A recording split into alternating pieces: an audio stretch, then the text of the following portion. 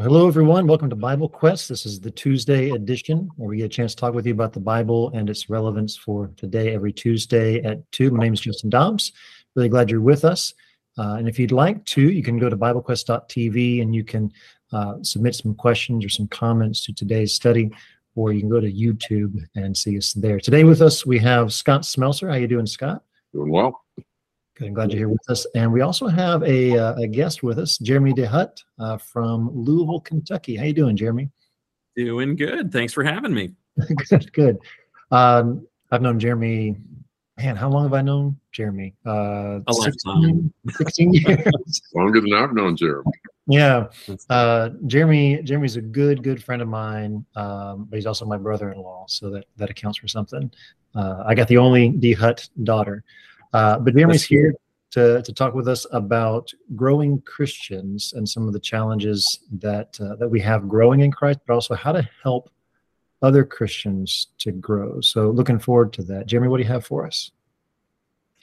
Yeah, well, just kind of thinking through the commission that Jesus gave to the apostles towards the end, especially Matthew, where he tells them to go and make disciples of every nation. And usually when we hear that commission, we zero in on, well, how does someone become a disciple? Like, what does that mean to make someone a disciple? And that's a great question to ask. That's an important question to answer. But there's more to helping someone become a disciple than just getting them into Christ. It's how do I become more like Christ for the rest of my life? Or in my discipleship, when I get stuck with habitual sin or baggage that I carry with me into my Christian life, what do I do with that? And so there's so much to being a disciple than just the initial, I'm in Christ. So how do you help people with those things? I think it's super helpful with, you talking about the Great Commission, Matthew 28. I've often gone there to think about how does one become a Christian, but he goes on to say, teaching them all things, Yes. observe all things that I've commanded you. That's right. That's just the beginning of this relationship. It's difficult. How do you begin to help Christians to grow? So what have you found helpful? Well, there are a lot of things that we could look at. There's a passage that I find really helpful, and it's over in Ephesians chapter 4. And so when most people go to Ephesians chapter 4, they look at that pivotal verse in verse 1 that kind of divides the whole book, the idea of walking in a manner worthy of the calling to which we've been called. And then you look at these attitudes that describe believers that are in Christ. And I would say those are unifying attitudes. And then he progresses through the text and gets to these 7 truths, these unifying truths that disciples have in common. And then eventually he comes down and he describes these unifying gifts that Jesus has given to his church to help them develop the attitudes, adhere to the truths, and to mature in Christ, which is really the idea through that first half of the chapter. How do I mature in Christ and become more like him? And those gifts in verse 11 are apostles, prophets, evangelists, shepherds, and teachers.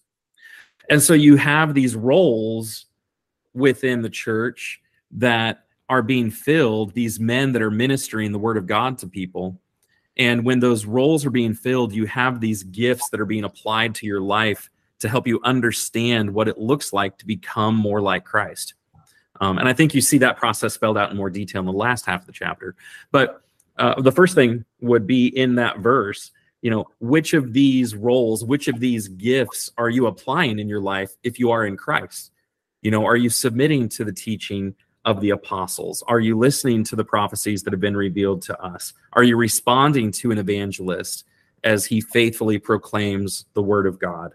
Are you submitting? Are you under an eldership? Are you under shepherds that are keeping watch for your soul? Do you have biblical teachers in your life that are helping you put these pieces together? Growing to be more like Jesus doesn't happen automatically. We need help and we need instruction. Each of the 3 of us, we work as evangelists. And like you said, to start off with, I've often thought that evangelism is seeking and saving the lost. We bring the good news, but the point here in Ephesians 4, I think I've read this passage hundreds of times in my life, and then just recently began to appreciate that, like you're saying, the gift of evangelism, the work of evangelists doesn't end when someone becomes a Christian. They're there to equip the saints for the work of ministry, for building up the body of Christ there in verse 12. And the aim is maturity in verse 13. Scott, is this sounding familiar? I mean, this is the kind of thing that you run into as an evangelist? Oh, I was just looking just then at reviewing the Greek on it, and just going to make a small point, but go ahead, because this is just a very small point. I want to keep the main thought in mind. Sure. Yeah, just appreciating that there's so much work that needs to continue to happen after we're brought into Christ. And of course, Ephesians is written not to unbelievers. He's going to talk about putting off the old man. He's talking to believers who still have, like you said, all these habitual sins, the baggage of suffering, whether we're sinning or being sinned against, and they have to learn to change and to grow and to be transformed. So there's a ton of work still to do. And it's the difference between Paul's work at Corinth the first time and then his letters some years later. That's right. And part of the problem was, I can't speak to you as mature, but unto babes. The Hebrew writer similarly says, by now you guys should be teachers, and it's almost like you need somebody to go back and go over the first principles. And so when a baby is born, I know of a newborn baby that was born just last week, Jeremy, while we were over it. That's right. Yeah.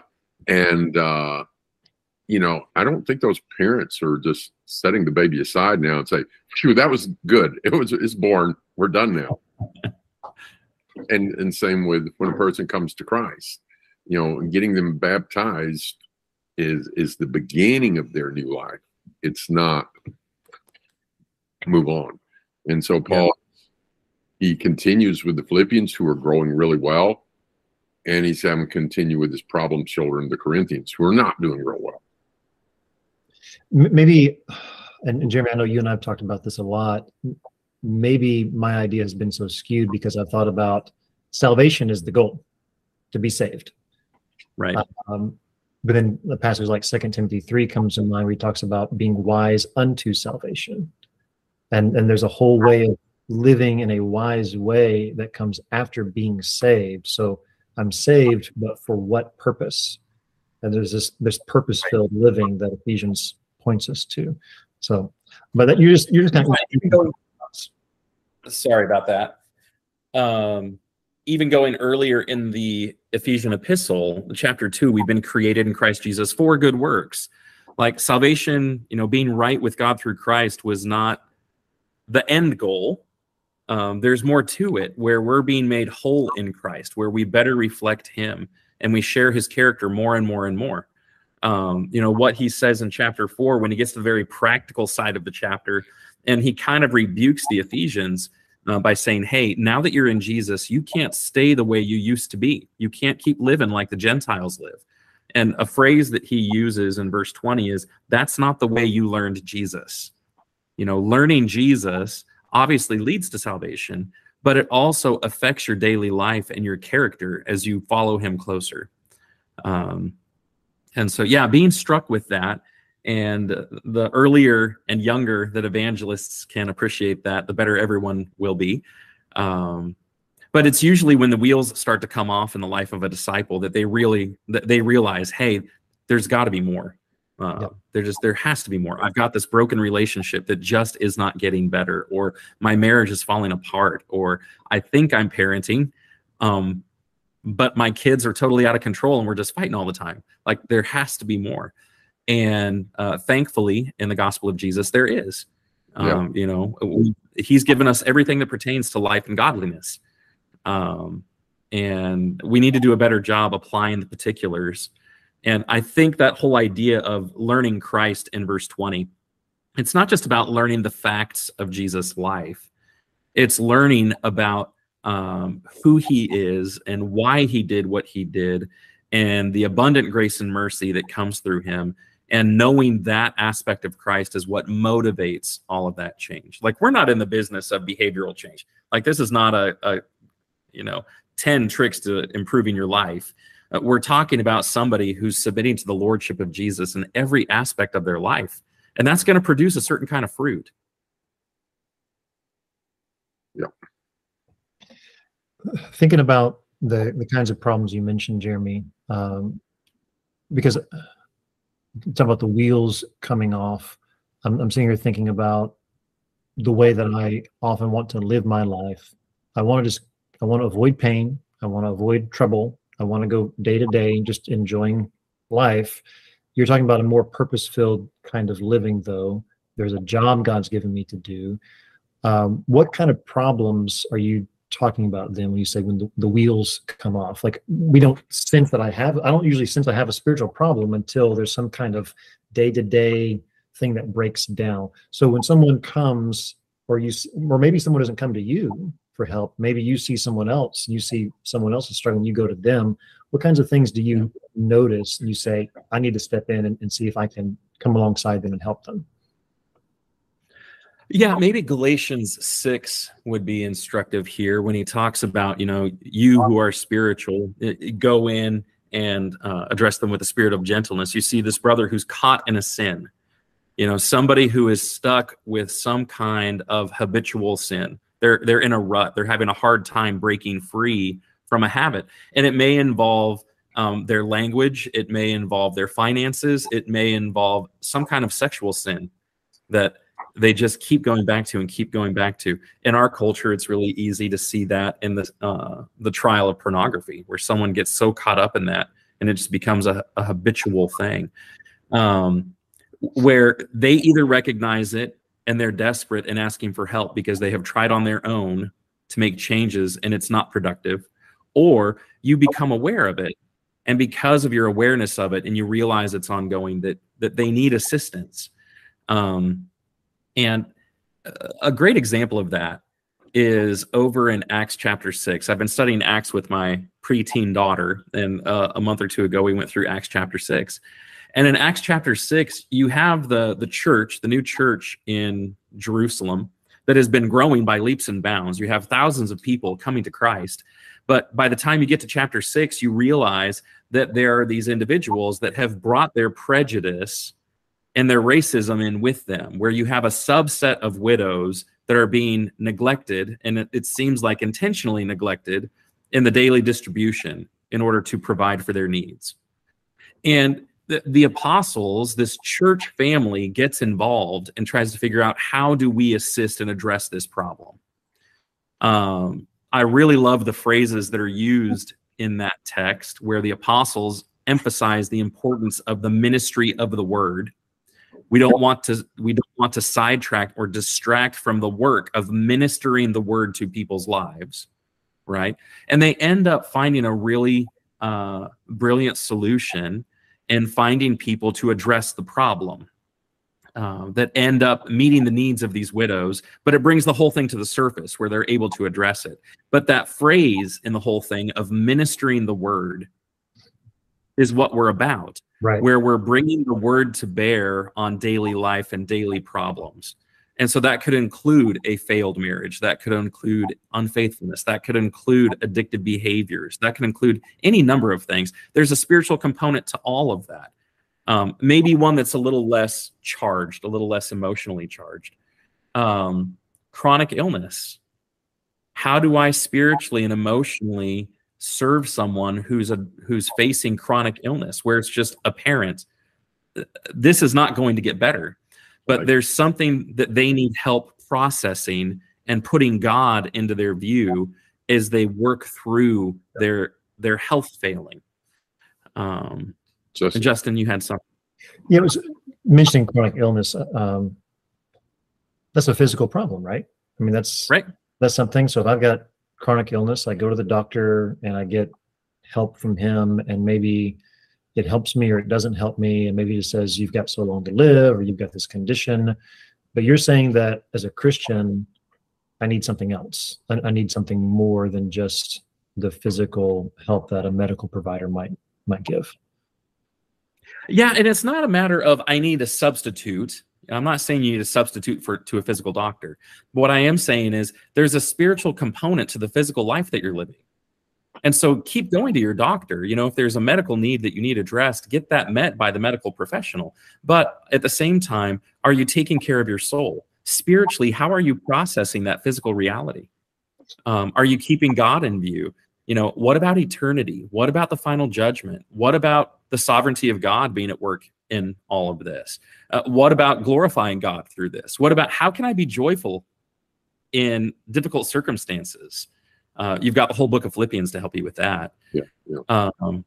And so bringing the word of God to bear, ministering the word to people in all kinds of difficulties of life. I love years ago, I was at a convention trying to figure out how to help people with the word of God. And I loved the title of one of the classes. I thought I want to hear what this guy has to say. And the title of his class was Ministering Lamentations in Chronic Illness. I was like, that's perfect. That is perfect. So it's made me start to think, how would I use all of the books of the Bible in different circumstances? How would I minister the book of Philippians?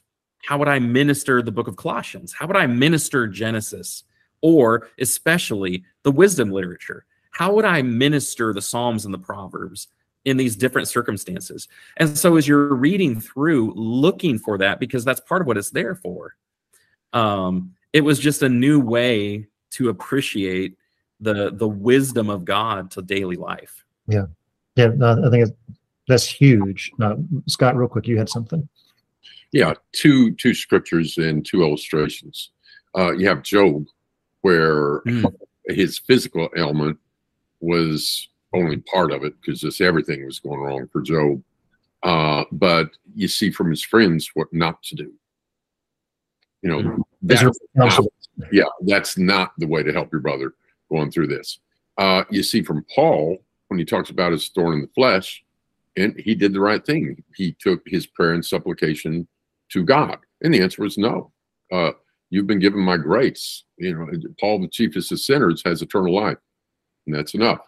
There's a purpose in this, and you're going to keep this. And then that helped him, and he saw the benefit in it. Now, we're not always going to see the benefit in illness and sickness and death is part of this life, but it makes a big difference how we approach it spiritually. I remember being with a friend who was suffering from a horrible chronic disease, but I'd be around helping him. Sometimes I'd see the way he would just speak with other people, because in all the pain and misery he was in, I probably wouldn't be as patient as he was lots of times. But you started seeing the impatience, and like in the hospital, and just the way he's speaking to the people that are helping him, there was no thank you. There was no kindness. It was just demands.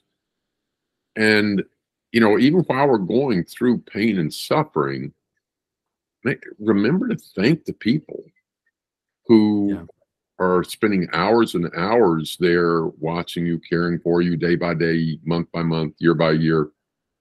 The fact that you need it doesn't mean that you shouldn't show appreciation. Like when we go to God, make your supplication with thanksgiving. So if you need to buzz the nurse again for the 6th time, you know, because you're uncomfortable about something, when she comes, say thank you.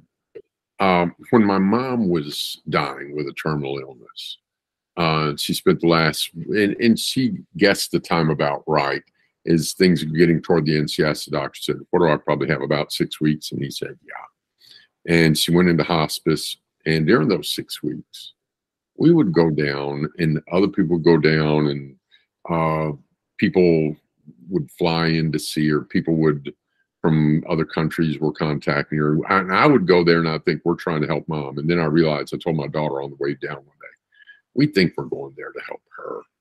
You know, she's helping us. She had showed us how to live, and then she was showing us how to die. She was still helping people. She was writing letters. She was such a good example during those 6 weeks. It was a wonderful 6 weeks. It makes a difference how our attitude. Just thinking about saying thank you and being grateful, and you know, the things that we know we should do, and then we get in those moments and we're under this pressure, we're suffering, and I don't feel like it. But Jeremy, you're saying that there's a gospel-centered basis. You said we're not just trying to change our behavior. There's something that should happen on the inside of us that should lead to gratitude. So if here I am, a Christian, I'm suffering, and I'm not responding with, proper lamentation, grief. I feel like there's a question I'm trying to ask, but like, how do I go through that and I come out in a godly response rather than a self-centered, pity? Yeah. So maybe this will touch on what you're asking, maybe not. And if it doesn't, we'll go down that road too. As we go through things, as we go through trials, as we face temptations, all of those things, whether it's internal or external to ourselves, how we respond reveals what we think about things and what we value. Yes. And I can have a professed value, but it's not until I go through things that you see my actual set of priorities. And what that reveals is this dynamic. And it goes back to the whole gospel thing, that sin has broken my relationship with God. And so salvation focuses on, through the gospel of Jesus Christ and through his atoning sacrifice and being baptized in him, faith being a part of all of that broken relationship is restored. Okay. But I don't think we emphasize enough that sin also breaks the way that I think about things. Sin breaks the way that I feel about things. And so being made whole in Christ, being remade in his image isn't just about, it is primarily about my relationship with God, but it's also about the restoration of the way that I think and the way that I feel and the way that I process. And it's when I go through those trials, when I go through those temptations, that brokenness is revealed, and the ministry of the word, the ministry of the gospel, if I submit to it, helps make it whole. Does that make sense? Yeah. Makes a lot of sense. So here, and I've not suffered chronic illness, but there have been different things in my life that just have stayed. Broken relationships that I want to mend, but as much as it depends on you, right? Be at peace with all men. Sure. And so how do I deal with that? And I've got to think of those things in a new way. I've got to think about them not in a self-focused way, but in a God-focused way, and find a reason to rejoice in the Lord, to go to him with my sorrows. It's Ephesians 4 talks about that, where there are deceitful desires, these sins that corrupted my thinking. My thinking needs to now be renewed in my mind. So both Ephesians and Colossians talks about the renewal of your mind in Christ, right? Yeah. So the way that I process and think about those things is a huge difference. Scott? So in both Ephesians and Colossians, let's take Ephesians after this text, beginning with where Jeremy started us off, walk in a manner worthy of the calling to which you've been called. But we're changing our walk. So when the person called Christ, they had been walking in sin, walking in selfishness, walking as Gentiles. And now we've been called out of darkness into his marvelous light. We got to walk differently. But learning to walk differently, you need some practice to get better at it. Simon the sorcerer, he's walking this way. And then he's convinced, he says, I'm going to walk that way. And then very quickly he falls right back in a rut. We create ruts when we keep going down a path. And the longer we go down a path, the deeper that rut gets. If you've ever been stuck, in the mud and you're spinning the wheels and you're not getting out, you're digging the rut deeper. And so it's easy to reverse and fall back into ruts. The Israelites, they're whining about bondage in Egypt. They're delivered, and then they're wanting to go back. So this challenge to keep moving. So in Ephesians, after this text, he's reminding them not to walk like the Gentiles do. Walk worthy, not like they did. And he goes through a number of specifics, instead of lying to the truth, instead of stealing, work and make money and actually share with other people instead of taking. He deals with sexual things. He deals with mental attitudes, all sorts of things. put off the old, put on the new. And that's what we've got. And the more we walk in the light, the more we get in that groove. But the new babe, he's going to have often a little bit more trouble because he's so freshly reversing direction. Jeremy. Yeah, I mean, I agree with all of that. That's the dynamic, especially in chapter 4, where he says, put off, put on, and be renewed in the spirit of your minds. And so those 4 concrete examples of change have a thinking, a mindset that is being corrected within each of the examples. It's not just behaviorism. There's a change that needs to take place on the inside of you. And one of the things that I've come to appreciate the longer I've served the Lord in this way, and I tried to apply it in my life more, goes back to those gifts that we started with earlier in the chapter.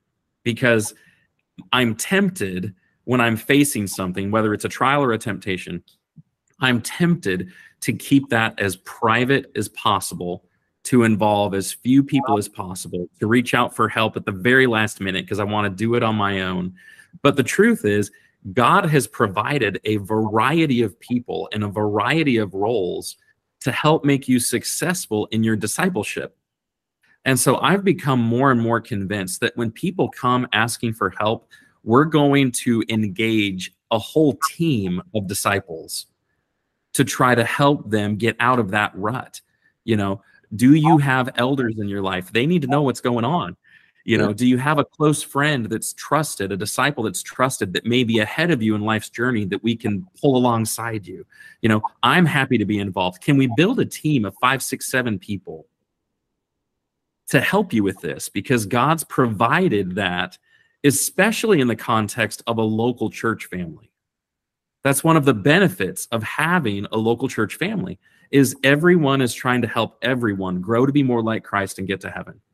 So don't try to do this on your own. Take full advantage of the rich resources and gifts God has given disciples to be more like Jesus. So on one hand, you know, if I've got a problem, I need to initiate and seek help, or someone else needs to initiate and provide help and build this team like you're talking about. But there's a second component. I'm thinking about the trouble that could be. You ever seen someone in trouble and someone goes to give them advice and it's bad advice? It's bad counsel. And the world is full of would-be counselors, whether it's on Reddit or Facebook or social media, Twitter, or just people who go, like, I keep getting ads for some kind of better therapy or something. I don't know if that's the right thing out there, but like you go online, you have an online therapist who talks with you every week about your problems. And if you don't like that therapist after a while, then you can switch to another therapist who will kind of, it's almost like eharmony.com for therapists. Like you find one that matches you on so many levels. And then you find one you like and you get to talk with them every week. And it's kind of self-focused therapy. But what we're looking at here is there's this God-given purpose and this design that I have as his new child. I don't want to give people bad counsel. I don't want to give them bad advice. Thoughts about that, Scott? Well, Proverbs says, in a multitude of counselors, there is wisdom. So coming back to Jeremy, if somebody's reaching out, if they're talking with their elders, if they're talking with a good friend, if they're talking with a brother, if they're wrestling with something and they know a brother that used to have that problem, not the brother that still has that problem, that's the guy to help you. You know, if you're drowning, don't expect the guy beside you that's drowning to save you. You know, you're going down together. But in a multitude of counselors, there is wisdom. And that's one reason why we need to be careful when we're appointing elders and take that seriously. It's not just the guy who's been successful in business and runs a business. Then you got a guy who wants to run the church like a business. Look for real character, and hopefully that will be good advice. But if you have more than one source, that's helpful. Yeah. And let me say this also. Go ahead, Jeremy, and I want to come back. No, you finish your thought. Go ahead. No. I want to switch over to givers and takers in a minute, but go ahead with what you were going to say. I'll get to that later. Yeah, so going to Justin and what he was asking about, so how do you find someone? Like, do you just choose anybody? And I think there needs to be some wisdom and some discretion in who you're reaching out to. Like, you would like to assume that if you're in a congregation that has men that are qualified to serve as shepherds, like they are inherently people that would serve you in that way and be more equipped than the average person, or have more experience, or be humble enough to say, I want to help, but I'm not sure how. Let's figure it out together, right? But whoever you're reaching out to, I would go back to Acts chapter 6. If you're looking for spiritual biblical help, they're going to minister the word. Like as they reason with you and talk with you, are their Bibles open, going to what God actually has to say? Or are they just spitting out their personal experiences or think-sos or whatever else? Yep. If you're looking for spiritual help as you renew your thinking and change your emotions to align with God's, then you want someone who's going to lean on what God says. Amen. And I've seen people who rely on other things more, even though the word is important to them. Whenever they're trying to convince somebody or show which way to go, it's always an analogy instead of scripture. I shouldn't say always, but illustrations don't prove anything. We need to prove things with the word of God. Then if an illustration helps illuminate that, fine, or clarify it, but we need to go to the word. That's right, Justin. Or I've seen a lot of people who go to the professionals. Oh, yeah. They go to a worldly person. And part of it may go back to what you're saying, Jeremy, where I want to do it myself. I don't want to involve my brothers and sisters in Christ, maybe partly out of shame. I'm not open about the fact that I'm caught in sin, or I'm struggling with these habits, or I may not even see it as a spiritual problem, because it may just be, well, I've got these relationships, or I've got these financial issues, or I'm worried or stressed or anxious. And well, God is about sin, and I don't see the connection that learning Christ actually challenges and reshapes all these other areas of my life. My spiritual relationship with Christ can't be boxed in. And so I've seen people go to worldly counselors, and I'm thinking of like 2 Timothy 3, we mentioned verse 15, being wise unto salvation, or all scripture is inspired and profitable. It makes us thoroughly equipped for every good work. Or Psalm 19 that says the law of the Lord is perfect, reviving the soul. And so, amen to everything you're saying, that there's this deep need that we as humans have for hearing the word of our Creator. And if we're not being sustained through the word that gives life, then we're being propped up by these things that are not going to hold us and eventually will fail. Jeremy? Yeah, just a couple of things, and make sure I'm being fair and balanced. I mean, if someone has a medical need, then we need to talk to a doctor, and let's also address the spiritual side of that. If someone is struggling with their finances and being a good steward of their finances, then let's bring a brother in that shows some talent and skill with finances, that may be a financial planner or whoever else, and help them work alongside them. Someone wants just got evicted. He's not the one to help them. That's right. Someone once said, every decision is a spiritual decision. I think there's some truth to that. Every decision has a spiritual component, might be a better way to say that. So let's bring in the people that do speak to the physical side of what may be going on, but let's address the spiritual side as well. And the second thing, and then Scott, the second thing is, through all of this, learning to respect people's free will. As you reason with people and work with people and minister the word of God to people, they get to exercise their free will, which means there may be opportunities where they say, no, I don't want to follow Jesus more closely.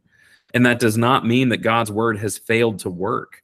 Part of what God's word does, according to Hebrews, is it reveals, it pierces deeply in Hebrews chapter 4. It can do that surgery, but it's not going to make you follow Jesus apart from your decision to follow Jesus. Yeah. And so part of its job is to reveal where you are and what the condition of your heart is. But then you're going to have to choose whether you're going to, by faith, follow him or not. Right. And so learning to respect people's free will is an important part of this process. Yeah, Jesus came as a teacher. He wants to conquer us and teach us to submit because it's good for us. But he doesn't come in like demanding everybody in the world. He teaches us and tries to lead us, and we get to decide. So having a doctor or a financial advisor, but someone who's going to maybe base a lot of their counsel then on God's word. Sometimes we take secular principles and try to make them sound like God's word, but someone who's going to be able to give a godly perspective. Yeah. Let's go over, Jeremy mentioned earlier Galatians 6:1. There's a text before that. There's that text and another text after that I think are real valuable. And what I want to emphasize in the next couple of minutes is, one, we've emphasized that the new Christian is going to need help, and people need to be there for him and need to be reaching out to people. We need to be. But what I'd like to emphasize now is that growth should come, because we're talking about how to help people grow. And like Jeremy said, it's not just behaviorism. And so much of this, it's not just putting off the old. It doesn't do any good to put off the old if you don't put on the new.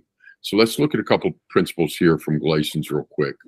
Back in chapter 5:16, he said, I say, walk by the Spirit, and you will not gratify the desires of the flesh. Then it lists the desires of the flesh and works of the flesh, which are things from sexual sin to idolatry to strife to jealousy to anger to envy, orgies, drunkenness, etc. And then you have walking in the Spirit, being led by the Spirit, fruit of the Spirit, love, joy, peace, patience, kindness, goodness, faithfulness, gentleness, self-control. Now, on a given day, if you and I have been being kind to people, if we've been being faithful, if we've been being patient, if we've been using self-control, if we've had joy in the blessings that we've got, we've been acting out of love to other people and seeing them benefit, how prone are we to temptation that day? If somebody tries to get us to do something evil, it's not even tasty. It's not even interesting. But on a day when you're doing all these other things, self-control doesn't seem very fun at all. It's like when you put two magnets together in a certain way and they just repel. The more you do with one, the less you're going to do with the other. So it's not just finding people to help you put off, it's putting on. And so we need to move from takers to givers. The new Christian needs to do a lot of taking. And throughout our lives, we're going to need to do taking. And as we get older, physically, no matter how independent you feel you are, you're going to have to end up probably doing a lot of taking. Jeremy? Yeah, and to add another layer of dimension maybe to all of that is, if you're going to be using the word of God to help people change, you're going to be getting at their heart, because there are times where they may be going through the right motions, but for the wrong reasons. Yeah. And so, one of the examples that I've given is back when Anna was pregnant with our second son and really nauseous and all this other stuff, couldn't be around food, couldn't stand to be in the kitchen. And I came home one day and realized the kitchen was a wreck. And I went and started cleaning dishes. So if someone had been looking in the window of the kitchen, there's young Jeremy in his 20s, lovingly taking care of his wife, washing the dishes because she can't be in there. But I can tell you that's not what was going on in my heart. My heart was, what a wreck. It's a wreck. I've been working so hard and I've got to come in here and clean these dishes. And I was less than gracious, right? Had to address that and repent of that and apologize for that. And so what biblical advice and biblical counsel will do, it will address behavior, and you should see a change. There should be measurable change, right? But it's going to be getting at the heart of the behavior. Yeah. Why are you making these changes? Out of the abundance of the heart, the mouth speaks, right? Yeah, Scott. And back to Galatians 6. Now, it's a different Greek word, but I still want to make the point. In one verse, it says, bear one another's burden. Mm-hmm. And then in verse 5, it says, each man will bear his own burden. And there are different Greek words, and I'm sure there's some distinctions to be made. But I like to think of, say, the Israelites coming out of Egypt. And you know what? If you're young and healthy, in good shape, don't be expecting other people to carry your stuff. Bear your own burden. But there's a little old lady over there, and she can't. So you bear hers.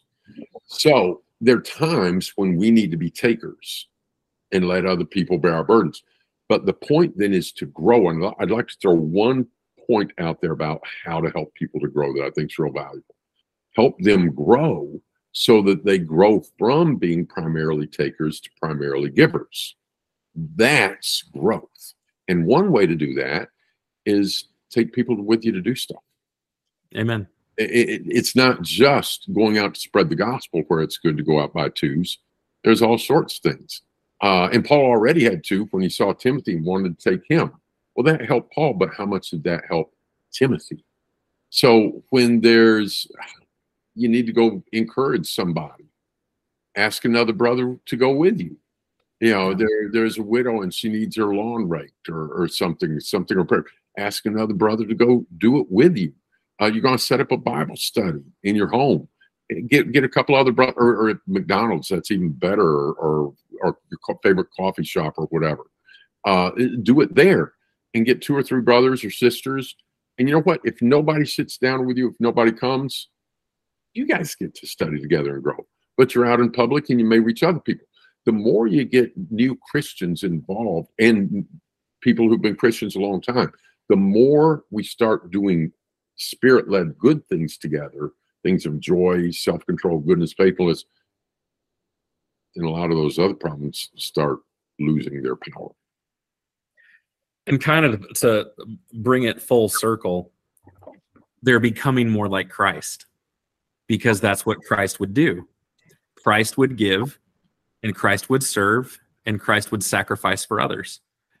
And you see that all through the epistles. I mean, especially Paul, as he strives to become more like Christ, and he's willing to fulfill the sufferings of Christ and all these other things.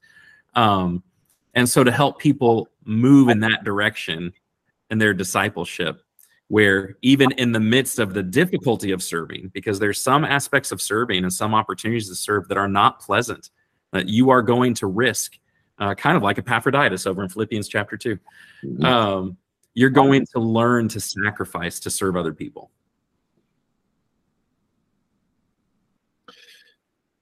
So it sounds like, I mean, we talk about the gifts in Ephesians 4, the apostles, prophets, evangelists, shepherds, and teachers. But then the verse goes on to say that every saint should be doing this kind of work. And so each of us, you know, wherever I am in the community of believers, in the church where I'm a member, I've got a role to play. And so I need to be aware. I'm thinking about, you know, prayer requests and announcements, you know, and so is dealing with sickness and so is dealing with change of job or whatever, rather than, you know, helping them, you know, like the food in Acts 6, you know, their physical needs to tend to, but how can I then as an individual Christian be aware of their spiritual needs and help to minister the word? And that's too big a job to be left to just a few people. Each of us is a part in that growth. And maybe I'd be better equipped for that if I were humble and received that growth. So you're talking about taking and giving. That's just a continual process. I don't know when I'm ever going to outgrow the need to receive help from other growing Christians. So if I were more humble, I'd be better equipped to give help to other people. I don't know. We've got just a few minutes here. Jeremy, anything you want to close us off with? It just threw me into 2 Corinthians in the first chapter. You know, he talks about comfort so many times in there. And I understand contextually, he's talking about the comfort that comes through the gospel, right? But the principle is still the same, that whatever comfort you have received, you are able to comfort others also. And it's this never-ending cycle until Jesus comes back, where you have people that are coming to Christ, they're becoming disciples, they're hopefully growing and maturing in their discipleship, and they learn to make disciples as well. And so God has blessed his church with these roles in Ephesians 4, but everyone who ever serves in those roles should understand that they're disposable. And the goal is to replicate themselves so that others will grow up into those roles to do the same thing, to bring more and more people to maturity in Christ. Yeah. Scott? And the more we give and give and give, we're still on spiritual welfare. We're charity cases. Amen. Amen. And that's right. Maybe we can close with a reminder of this song. There is a sea. Here we got the Sea of Galilee. Here you got the Jordan River. Here you got the Dead Sea. Verse 1, it describes the Sea of Galilee. There's a sea that receives from God all this, and then it passes on, which brings, you know, irrigation and water down to other communities down the road. But then there's another sea. All it takes, it doesn't give anything, and it's dead. Yeah. Yeah. If you don't know that Good hymn, is the title "There Is a Sea." That's the first phrase of it. Verse 1 is Sea of Galilee that takes and gives. So who am I going to be? It's the Dead Sea. All it does is take, and you know the name of the sea connotes what it is. And then verse 3 is, which shall it be for you and me, who God's good gifts obtain. Shall we accept for self alone, or take to give again? Well, I think that's about all the time we have for today's discussion. I wish we could do this some more. There's a lot more to be said in some particular ways we could help in particular situations. So I'd love to maybe have this conversation again in the future. But Jeremy, thanks for joining us today and talking about how to help Christians grow. Thank you. Thank you for having me. Oh, thanks for And thanks for joining us today. If you found today's discussion and study of God's Word helpful to you, I hope you'll pass it along to other people. Send us your questions or comments at BibleQuest.tv. Until next week.